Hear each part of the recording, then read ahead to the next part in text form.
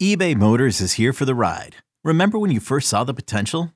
And then through some elbow grease, fresh installs, and a whole lot of love, you transformed 100,000 miles and a body full of rust into a drive that's all your own. Look to your left. Look to your right. It's official. No one's got a ride like this. There's nothing else that sounds like, feels like, or looks like the set of wheels in your garage. With over 122 million parts, you can make sure your number one ride or die stays running smoothly. So there's no limit to how far you can take it. Brake kits, turbochargers, engines, exhaust kits, roof racks, LED headlights, bumpers, whatever your baby needs, eBay Motors has it. And with eBay Guaranteed Fit, it's guaranteed to fit your ride the first time, every time, or your money back. Plus at these prices, well, you're burning rubber, not cash. Keep your ride or die alive at ebaymotors.com. Eligible items only. Exclusions apply.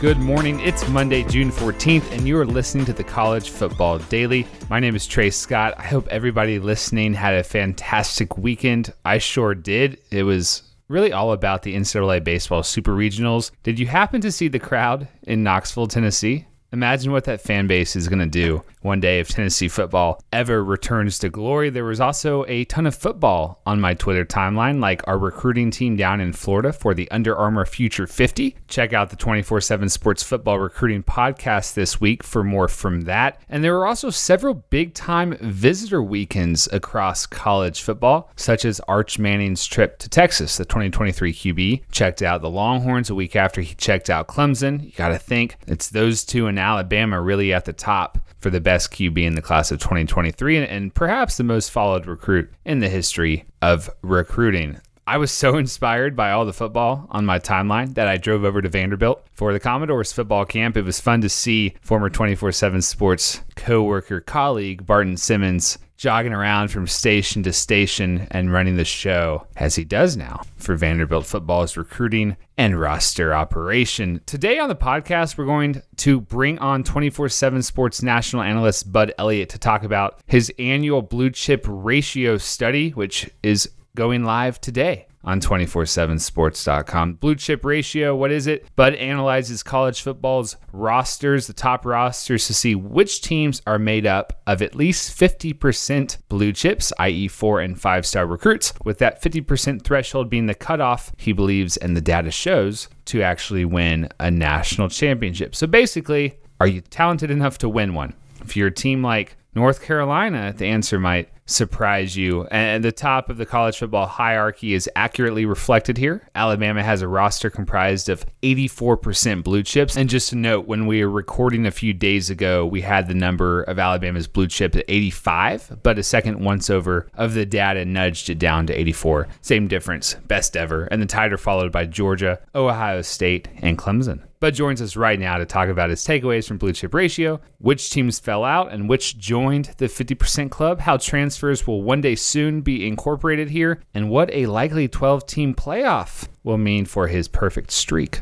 Okay, Bud Elliott joins us right now. Bud, I think anyone listening to this episode probably knows what the blue chip ratio is, and I've explained it in the introduction and your article online at 24/7 Sports will do the same. Could you just tell us, though, like when you hatched this idea and the undertaking, and it's very popular? Yeah, so I was working at another outlet back in, I think, 2010-ish, and I was playing around with it, and I was backfitting the data and trying to make sure we had quality data to work with. And I think I first published it in 2012 or 2013. Basically, the idea here is, what is the minimum recruiting threshold you need to clear to win a national title? It's not a guarantee you'll win a national title. Hell, it's not even a guarantee that you will make the playoff or that you won't get fired. But every team that we can reliably track that has won a national title has signed more 4 and 5-star recruits than 2 and 3-star recruits over the prior cycle. So I'm just looking at the percentage of your recruits you signed in that period over those last 4 cycles that are over 50%. You've never been stumped yet, right? Like your dad is, we haven't had a non-50% blue chip ratio team win it, obviously. Correct. We came close. Mariota almost got me. And then Deshaun and the first Clemson team, I think they were like 48 or 49%. And he almost clipped me. So I'm not going to claim that this will never be broken. I think eventually it will. I mean, you can take a really special quarterback and a team that is on the upswing in recruiting, but just not quite there yet over the last 4 years. And maybe the kids they signed really recently are super special. It's possible that the streak will end at some point, but it's a pretty reliable and very inclusive, metric. I mean, we're talking about 16 teams this year. Yeah, that's among the new storylines. I would imagine it's incorporating transfers. I know that was probably just an absolute bear for you. What else was different about this year? So I'm considering incorporating transfers in sort of like an updated edition closer to the season. I've been playing around with it, and there's a couple things that I find are problematic. Number one, in many cases, we don't really have clarity on whether these players are walk-ons. And I only use scholarship player data for this, right? We have a lot of people in the transfer portal who are transferring from one school to another, and they get a grade, obviously, but there's not a scholarship being used on them.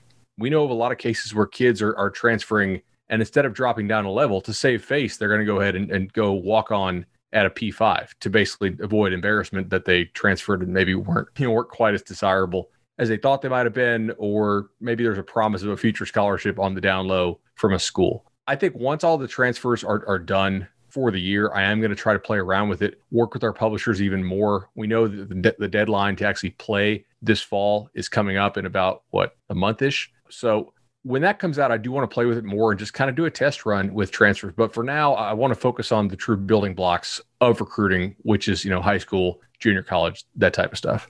Gotcha. And when I'm looking at this, Alabama 85, you're telling me that's the highest you've ever had. Yeah. And I mean, think about all they lost.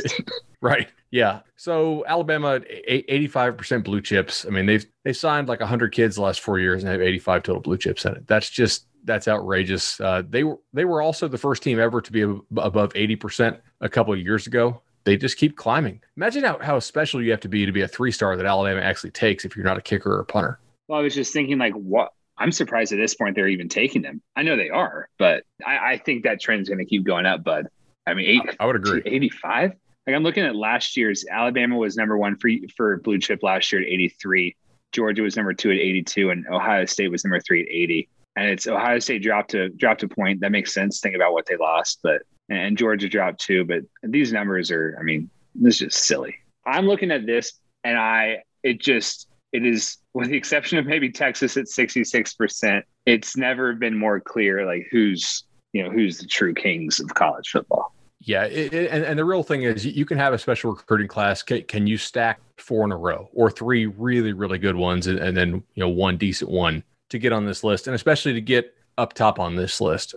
I think one thing I'm always interested in is people say, hey, this list should not be this big. And I understand what they're saying from that perspective because 2013 or 2014, we had the oversigning rules pass. And just because teams no longer could sign 30 or 35 guys like old school Houston Nutt at Ole Miss, the denominator is a little bit lower, right? So you're not stashing all these guys and signing and placing quite as many dudes. So a lot of the percentages shot up a little bit just back then. But we have seen teams like, the Clemson Tigers, when they finally won it, they were barely over the threshold. So I do think you'd be kind of silly to argue that being higher on this list doesn't help you. But to me, it's sort of kind of a minimum threshold to clear. I don't know that you're like exponentially more likely to win it all if you're at the very, very top of this. But I mean, Alabama, Georgia, Ohio State, Clemson at the top is, as somebody who does this and I don't rig it, that makes me feel pretty good. And Clemson jumped from 63% last year to 67%. Texas A&M, but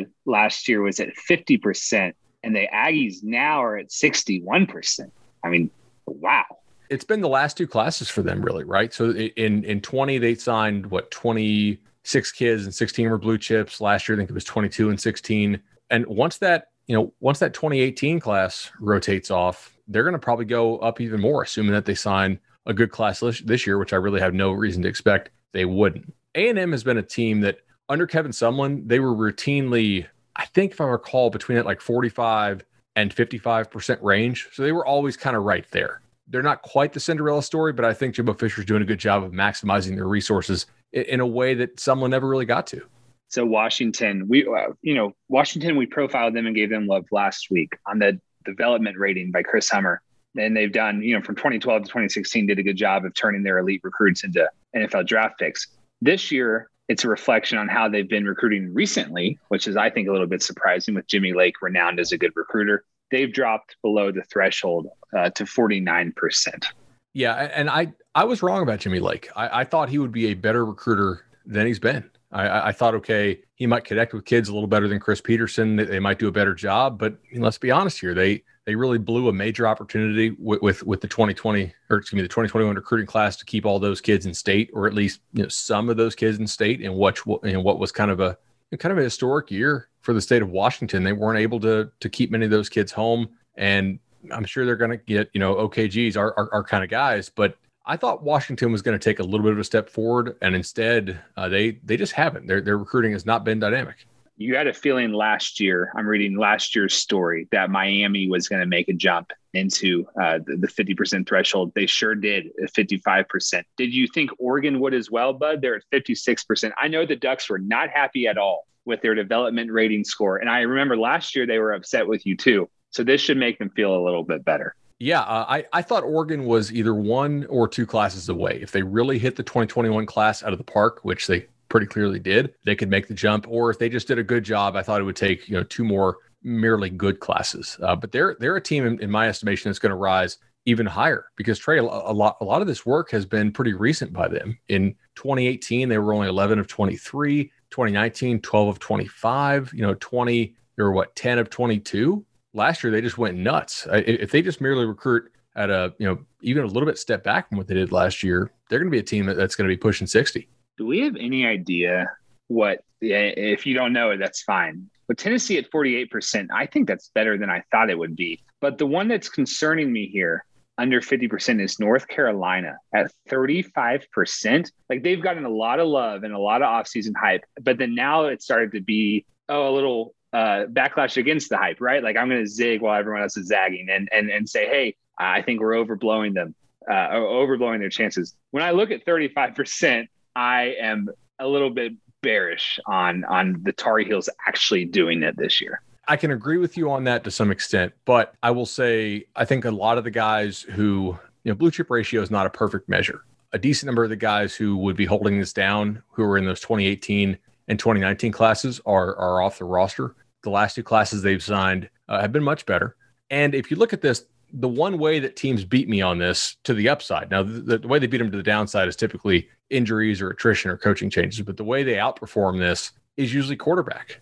And whether you think Sam Howell's a first rounder or like a third rounder or whatever, I think we all agree he's at least a rounder, right? He's going to be an NFL quarterback. And that is easily a way that you can overcome maybe not being in the 50% club. Do I think they'll win a national title? No, but I read Inside Carolina a lot. I follow them pretty closely. I think they have impact players across the board on the defensive line now who were a little too young last year. They have the quarterback. I'm confident they'll score points. And they're the only team, Trey, between the 47% mark and the 29% mark. Like, there's not a whole lot of teams that are 2 classes away from making a jump here, except maybe them. Whoa. Is there anyone at the 29% mark or below that's kind of scaring you right now? It's like, no, they could get me. It's all teams that were at that mark 4 or 5 years ago that were on the cusp. South Carolina, when Muschamp was really recruiting well, they were in the 30s, high 30s a couple of years. Honestly, in my opinion, the early signing period has crippled Stanford's recruiting. Stanford was a blue chip ratio team, I think 1 year, maybe 5 or 6 years ago. Mississippi State, never going to get there. Arizona State, never going to get there. Nebraska, no shot. Ole Miss at 23% is interesting, but you got to remember, they just did not bring in much talent in 2018 and 2019. And those are going to be your juniors and seniors for the Rebels roster this year. If Ole Miss is going to overperform, they really have got to have their young kids play really well or somehow beat the recruiting rankings by a lot with their upperclassmen.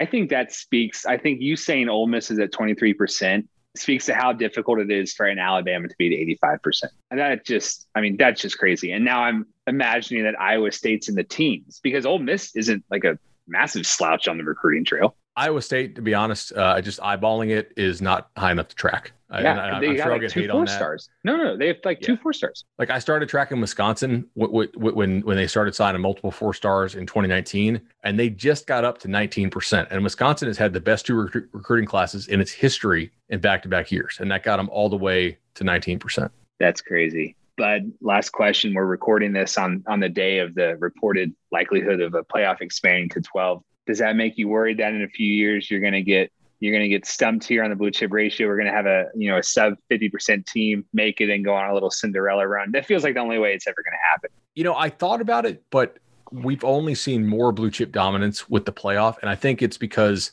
it's like betting parlays. You have to win 2 games in a row. Or in this case, you're going to have to win 3 games in a row if you're a Cinderella against teams that are probably a lot better than you talent-wise. And it just makes it more unlikely. I actually think the BCS, if you could ever get a team in, the chance that you win in a one-off, right? A Boise upsets in Oklahoma or something like that. It's much easier to get an opportunity to do so now, but I think it's harder to actually cash in on the opportunity. Bud, I could talk about this all day, but it's a 15 to 20 minute podcast. So we're going to let you go. We appreciate it. All right, Trev, be well. Good stuff from Bud. Go check out Blue Chip Ratio on 247sports.com. It will be featured on the front page all day. Have a great Monday. Enjoy it. For our producer, Lance Glenn, I'm Trey Scott. We'll talk to you on Tuesday for the next edition of the College Football Daily.